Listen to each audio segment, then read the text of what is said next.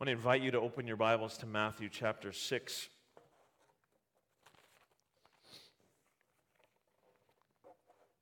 We returned to our Sermon on the Mount series 2 weeks ago, and then last week had a guest. And so today we return again to that series, and we're going to work our way through to the end of Jesus' Sermon on the Mount over the coming weeks leading up to Christmas. So we're going to pick things up in Matthew 6, verses 25 to 34. About a dozen or so years ago, I was woken up suddenly in the middle of the night with what proved to be pain from a kidney stone. Perhaps some of you have had that experience. It was unpleasant. I survived. And I remember the next day sitting at a dining room table having supper and explaining a little bit of what I had gone through to, Christine had already heard, but to my boys. And they were mostly amused, but one of them, who was a little bit afraid of pain, was really quite anxious. He became anxious and said, could I get a kidney stone? And I said, well, yes, that could happen. Probably not for a long time and maybe not at all, but it's possible. Well, that was not what he wanted to hear. And so he got really worried, and he was like, I don't want a kidney stone, Dad. I don't want a kidney stone. And he got so worked up and so anxious. I think there were even tears. And it was one of those moments as a parent where your heart just kind of breaks for your child, and part of you wants to chuckle because it's kind of funny. But he was really, really worried. He was really, really anxious about this thing that could happen. This morning we come to a passage in the Sermon on the Mount in which Jesus speaks about worry. Jesus says to us, therefore I tell you, do not worry about your life. Do not worry about tomorrow. We're going to focus on that and listen to what Jesus has to say to us about worry. Before I read the text, let me preface what I'm going to say with a quick review of what we find when we come to the Sermon on the Mount. The Sermon on the Mount, the largest block of Jesus' teaching in the Bible, is prefaced by an announcement of good news. The good news that in His coming, a whole new world order is breaking in the future, is breaking into the present. Heaven is invading the earth. I have been contending throughout this series that when the good news takes root in a person's life, when the Holy Spirit is having His way in someone's heart, something happens. And that something that happens is described for us by Jesus in this sermon. That something that happens is the creation of a new kind of humanity, a new kind of people. Men and women who exhibit different characteristics, different purposes. They live for different purposes, different ambitions, different behaviors. Their lives are transformed by the good news that in Christ, through His cross, His sin-atoning death, we are forgiven and washed clean. We are clothed with His perfection and made alive eternally. In this Sermon on the Mount, Jesus is not giving us a new law. He's not giving us the old law cranked up on steroids. No, He is painting a picture for us. A portrait of gospelized humanity, a new kind of humanity. Humanity being brought into being by the power of the gospel and of the Spirit. 2 Sundays ago, we entered into a new section of the Sermon on the Mount at verse 19 of chapter 6.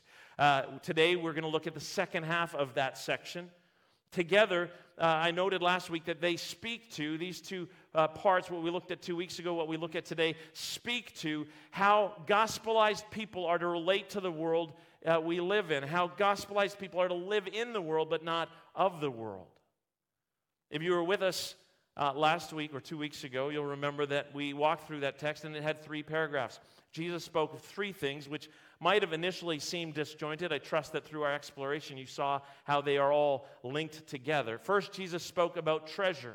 He called us not to seek after earthly treasure, but to seek after heavenly treasure. Then He talked about our eyes, our vision. What does it mean to have good eyes? And then He spoke about masters and loyalty. He said that our hearts, we need to pay attention to where our hearts go, because our hearts will follow whatever it is we treasure. He didn't say don't seek treasure. He said pay attention to the kind of treasure you're seeking, because earthly treasure is fleeting. He calls us to pursue heavenly treasure that is durable and secure and lasting. He spoke about our eyes and said that if we have poor eyes, bad eyes, unhealthy eyes, we will be in darkness, stumbling around. But if we have good eyes, and good eyes means single-focused eyes, eyes focused on Christ, we'll walk in the light. Thirdly, he spoke about masters. And he said you cannot serve two masters. He didn't say you shouldn't.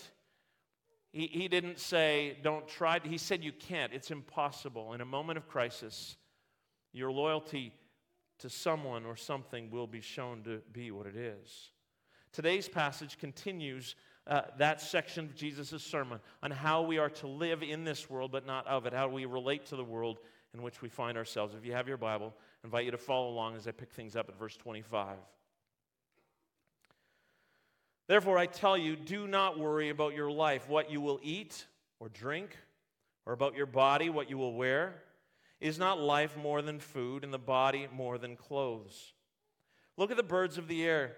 They do not sow or reap or store away in barns, and yet your heavenly Father feeds them.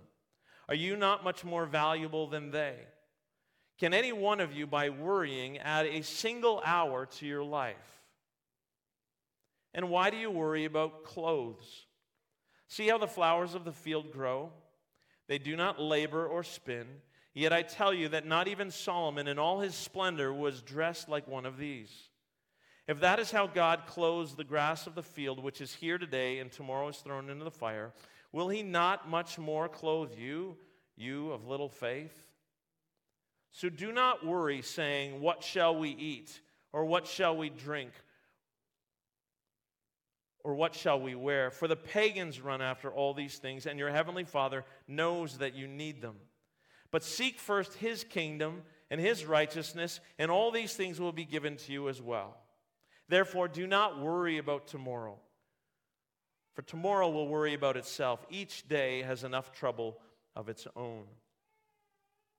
In our time remaining, I want to speak to three things. First, I want to speak to things that Jesus is not saying, what he is not teaching. Then secondly, I want to turn to what is Jesus saying to us. And third, what is he saying to you and I this morning? How does this impact our lives? So first, the critical connection of this text with the previous one. Secondly, what Jesus is not saying. Thirdly, what he is saying. I already noted that this is part 2 of a new section in the Sermon on the Mount, very closely connected to what we looked at 2 weeks ago. The connection is made explicitly. If you look at the text, the first word in our English translations is the word therefore. And I know this is cheesy, but it works. Whenever you see a therefore, you should ask yourself what the therefore is there for. It is connecting what is about to come with what happened before. So our text begins with therefore. In the original, it says, because of this, or for this, meaning for this reason. Therefore, in light of what has just been articulated, now this. And so we need to understand that connection. We need to remember that as we explore this passage today, that we keep it firmly anchored to what we looked at 2 weeks ago. And the point of that whole passage is that your heart will follow what you treasure, your life will go in the direction of your focus, what you're looking at, and you can only serve one master. And so what you treasure, what you're focused on, and who you serve shapes your life. It reflexively. It happens. It's not something you think about. It's not something you decide. It just happens. So bearing that in mind here with the therefore of our text, we need to ask the question, what is it that we are to recognize? What is the connection? The passage we are exploring today speaks about worry, about anxiety. The NIV heading for this paragraph is, do not worry. Jesus says, therefore I tell you, do not worry about your life. So what we are to grasp is this, that anxiety is rooted in our choices about treasure, about vision, and about our master. Darrell Johnson puts it this way. The choices we make regarding these 3 laws lead to particular states of being which issue in preoccupations of the heart. Let me read that again. The choices we make regarding these 3 laws, what we treasure, what we're looking at, who we serve, lead to particular states of being which issue in preoccupations of the heart. In these two sections, we see first the dangers of pursuing things of this world, of loving them, of treasuring them, of focusing our vision on the things of this world, on serving mammon. And remember, mammon is anything that we look to for security. Translated money in the NIV, the word literally is mammon. It doesn't have to be money. It's anything that we look to for our security. On the one hand, that's a danger of loving and treasuring, pursuing things of this world, of focusing on things of this world, of serving things of this world. On the other hand, what we're going to look at today is to worry, to be anxious about the things of this world. Let's turn to what Jesus is not saying. First, Jesus is not saying that we don't have physical needs. He made us, He sustains us, and He knows that we need to eat, that we need to drink, that we need clothes to cover our bodies, to keep ourselves warm and protected from the elements. God knows He's made us. In fact, in the Lord's Prayer, just a few paragraphs before this, Jesus taught us to pray, "Give us today our daily bread." He taught us to pray that God would meet our needs for the next 24 hours, that God would provide all that is necessary. See, God cares about our bodies. God cares about His creation. God created this world. He created us. And when He created the world, He said over and over and over every day, it was good, it was good, it was good. And then He creates humanity and He says, and it was very good. We see how much Jesus valued the importance He puts on bodies in His ministry, where He feeds people.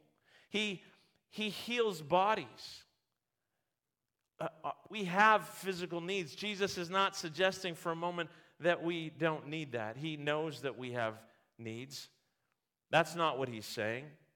Second, He's not saying that we should not think of our needs. The King James Version, I would contend, did a poor job translating at this point. Those of you familiar with it might recall the words, "take no thought," is how they translated it. And the point here of the original text is not that we take no thought, that we don't think about it. It's a particular kind of way of thinking about it, anxious thinking about it, that we're not to have. Jesus is not saying, don't think. In fact, in this text, Jesus is going to call us to think. He's going to say, hey, consider the birds. Look at the flowers in the field. He calls us to think through what's going on. So He knows that we have needs. He doesn't tell us you don't have needs. And He's not telling us that we are not to give this any thought at all. Third, He's not saying that we should give no forethought. That is, planning ahead. Planning ahead is a good thing, a godly thing. To save is a good thing.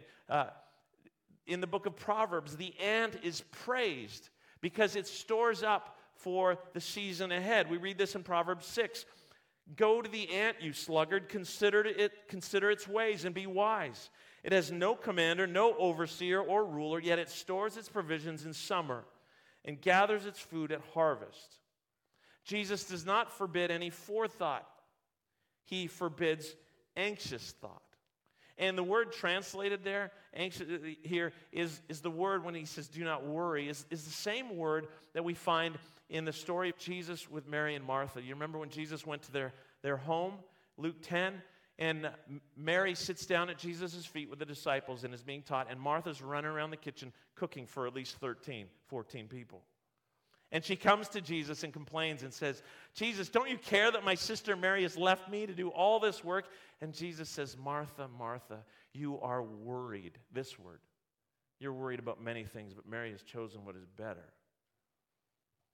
That's the word here. This is the same word that Jesus uses in the parable of the soils to speak about the soil that of the person who hears the word but lets the worries of this life and the deceitfulness of wealth choke the word and make it unfruitful. We are not to have this anxious thought, which means thought that monopolizes our hearts. Fourth, Jesus is not saying that we should not work hard to provide for our needs, that we just sit back and say, okay, Jesus, I'm ready for lunch. Jesus isn't saying that. He's not saying that we shouldn't work. God feeds the birds, but how? God doesn't reach down and drop a handful of seed into every nest. So what's he saying? He provides the seed. He provides the ability for them to find it. God does the same for us. He gives us the means to meet our needs. He gives us health and skills and knowledge and opportunities to work. And so he's not saying here, hey, don't work to provide your means. In fact, in the second letter to the Thessalonians, Paul challenges, he confronts a problem going on in that church. See, many in that church were believing that Jesus' return was imminent, that it was coming soon. And some of them had thought, hey, good time to hand in my resignation. And they were sitting around, mooching off the community, no longer working. And Paul holds up his example as a tent maker and says, hey, they need to get back to work. And he says that if the one who is unwilling to work shall not eat. So work is affirmed and taught in Scripture. That's a good thing. The fifth thing Jesus is not saying is that we should not care for others and help meet others' needs. God uses us to help meet the needs of one another. We are called explicitly to provide for our household, our family, our relatives. 1 Timothy 5, anyone who does not provide for their relatives and especially their own households has denied the faith and is worse than an unbeliever.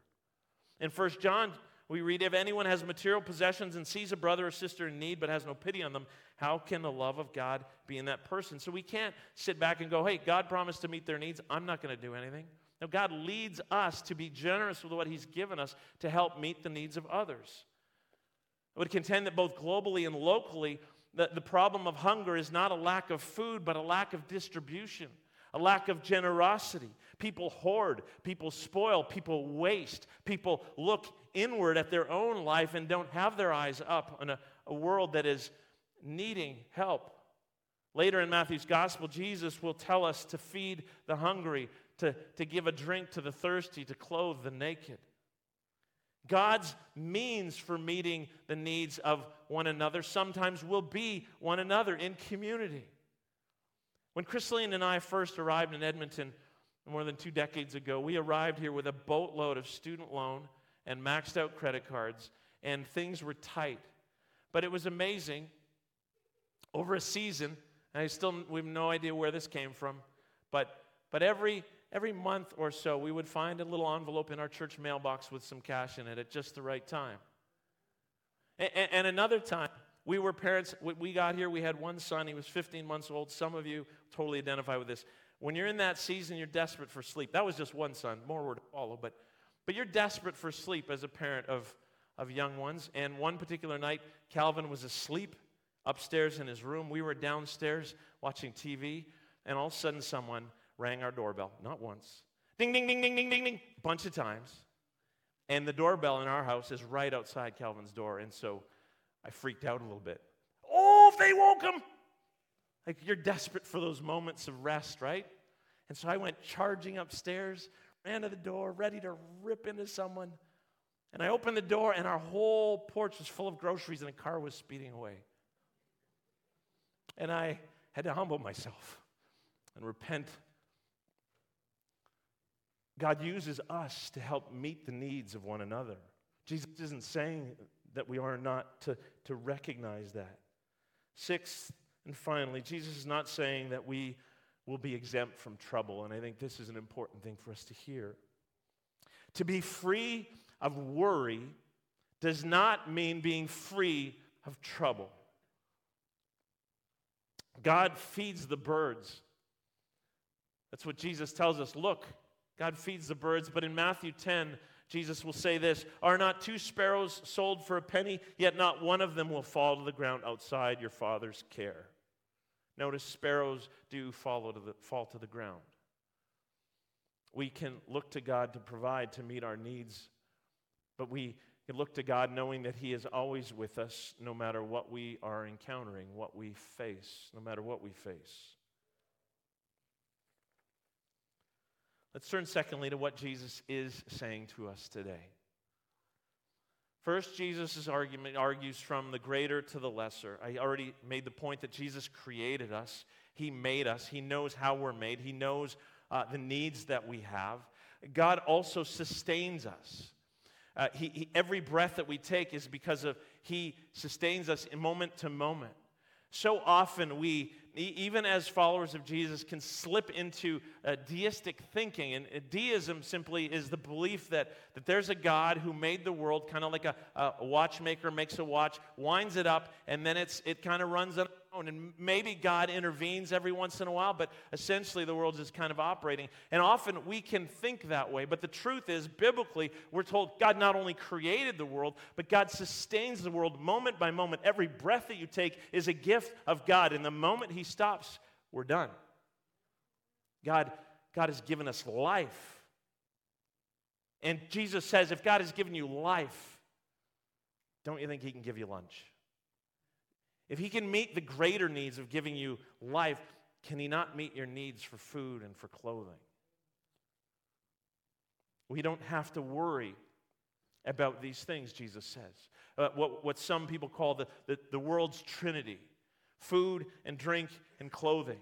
The world around us pursues these things. Just go home and spend a few minutes watching television and make note of what the advertisements are about, right? You need to eat this pizza or drink this beer or whatever it is. You need to wear these clothes, and you just watch. The world is obsessed with these things: what we eat, what we drink, what we wear. Jesus says, don't worry about those things. The Father will meet your needs. Second, Jesus says that we are to look to nature. I've already pointed at this. Verse 26, look at the birds of the air. Jesus calls us to think, observe, see what's going on. Look at the birds of the air. God provides for them. Verse 28, see how the flowers of the field grow. Look around you, see what God is doing. And throughout creation, it was good, it was good, it was good. Comes to us, it says, very good. How much more valuable to Him are you?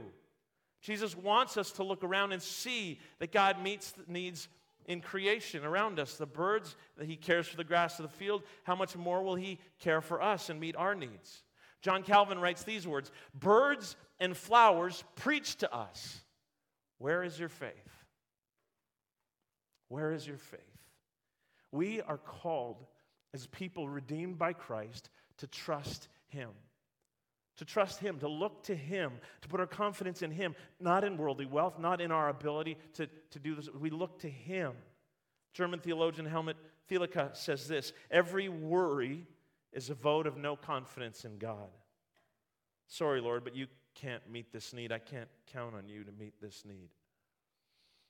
Third, Jesus speaks about the pointlessness of worry. Worry is completely unproductive. It accomplishes nothing good. Can any one of you, by worrying, add a single hour to your life? You can't. We can worry all kinds of things. Worry will accomplish nothing good. Jesus says it's pointless. Again, look, we are called to trust in God, our Savior. We're called to trust in His goodness. We are called to trust in His love, in His provision for us, that He looks at us and sees us as valuable. He has valued us so highly that He sent His only Son, Jesus. Jesus took on flesh and became human. He came to earth and He lived among us, and He suffered, and then He was falsely charged, convicted, and nailed to a cross, and He suffered in our place. Out of God's love for us, He bore the penalty that we deserved, and through trusting in Him, we are forgiven. Through trusting in Him, we are clothed with His perfection. That's the good news, the gospel, and we can trust in God, the God who sent His Son to redeem us. We are valued and precious in His sight. Fourth, Jesus reminds us that our lives are to look different than the lives of those around us. Listen to verses 31 and 32. So do not worry, saying, what shall we eat, or what shall we drink, or what shall we wear? For the pagans run after all these things, and your heavenly Father knows that you need them. Remember, the Sermon on the Mount is painting a portrait for us of gospelized humanity, what men and women look like, young and old, boys and girls, teenagers, what we look like when we believe the good news that in Jesus, God has redeemed us, He has forgiven us, He has made us perfect, clothing us with the perfection of Christ, that we are secure, and though we face death, we need not fear, because death is only entrance into eternity in His presence when all things will finally be set right. So do not worry. Do not look those around you who do not live with that hope. We as the gospelized are to be transformed, to be changed, and to live as people who are not consumed with this kind of worry. The gospel means that we're loved, that we're saved, that we're secure. And these gospel truths impact us. When we take them into our hearts and our minds, we are transformed into gospelized people. Fifth and finally, Jesus tells us what we are to seek. We are to seek first His kingdom and His righteousness, and all these things will be given to you as well. Remember the passage that precedes the passage we're looking at today about treasure, about vision, about masters? We are to seek first His kingdom. What you treasure, where our eyes are fixed, who your master is, will shape your life profoundly, inevitably. And here is the solution to worry. We need to shift our focus where our focus is wrong. We need to seek first the kingdom of God, the kingdom of heaven. We need to seek first His righteousness, the right relatedness of all things. That is, we need to surrender our lives fully to Christ. We need to come to Him and recognize this isn't something we achieve by our own striving and our own efforts. We come to Jesus and we celebrate the gospel. We proclaim to ourselves, we proclaim to one another that we are loved, that we are forgiven, that we are righteous in His sight, that we are His children adopted. We proclaim our new identity in the gospel. And out of that gospel, we ask Jesus to come and continue to change us. Lord, lead us to that place of full surrender, that we would serve You, that You alone would be our master, that we would fix our eyes on You and on Your kingdom alone, that we would let go of all earthly things and pursue heavenly treasures, Lord Jesus. And Jesus will bring about transformation. We are to seek what cannot be shaken, His inbreaking kingdom, His reign over all things, His setting all things right, His setting things back into right relationship with God, one another, with creation, with Him bringing the curse to an end, the reverse of curse through the cross of Christ. Seek first His kingdom. Seek first the things of Christ. Seek first what He is doing. And these worries will fade away. They will shrivel and die.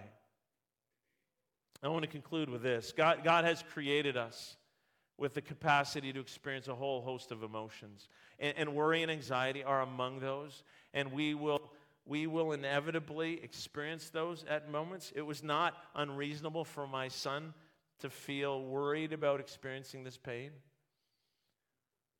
But though we will experience those moments, we don't have to stay there.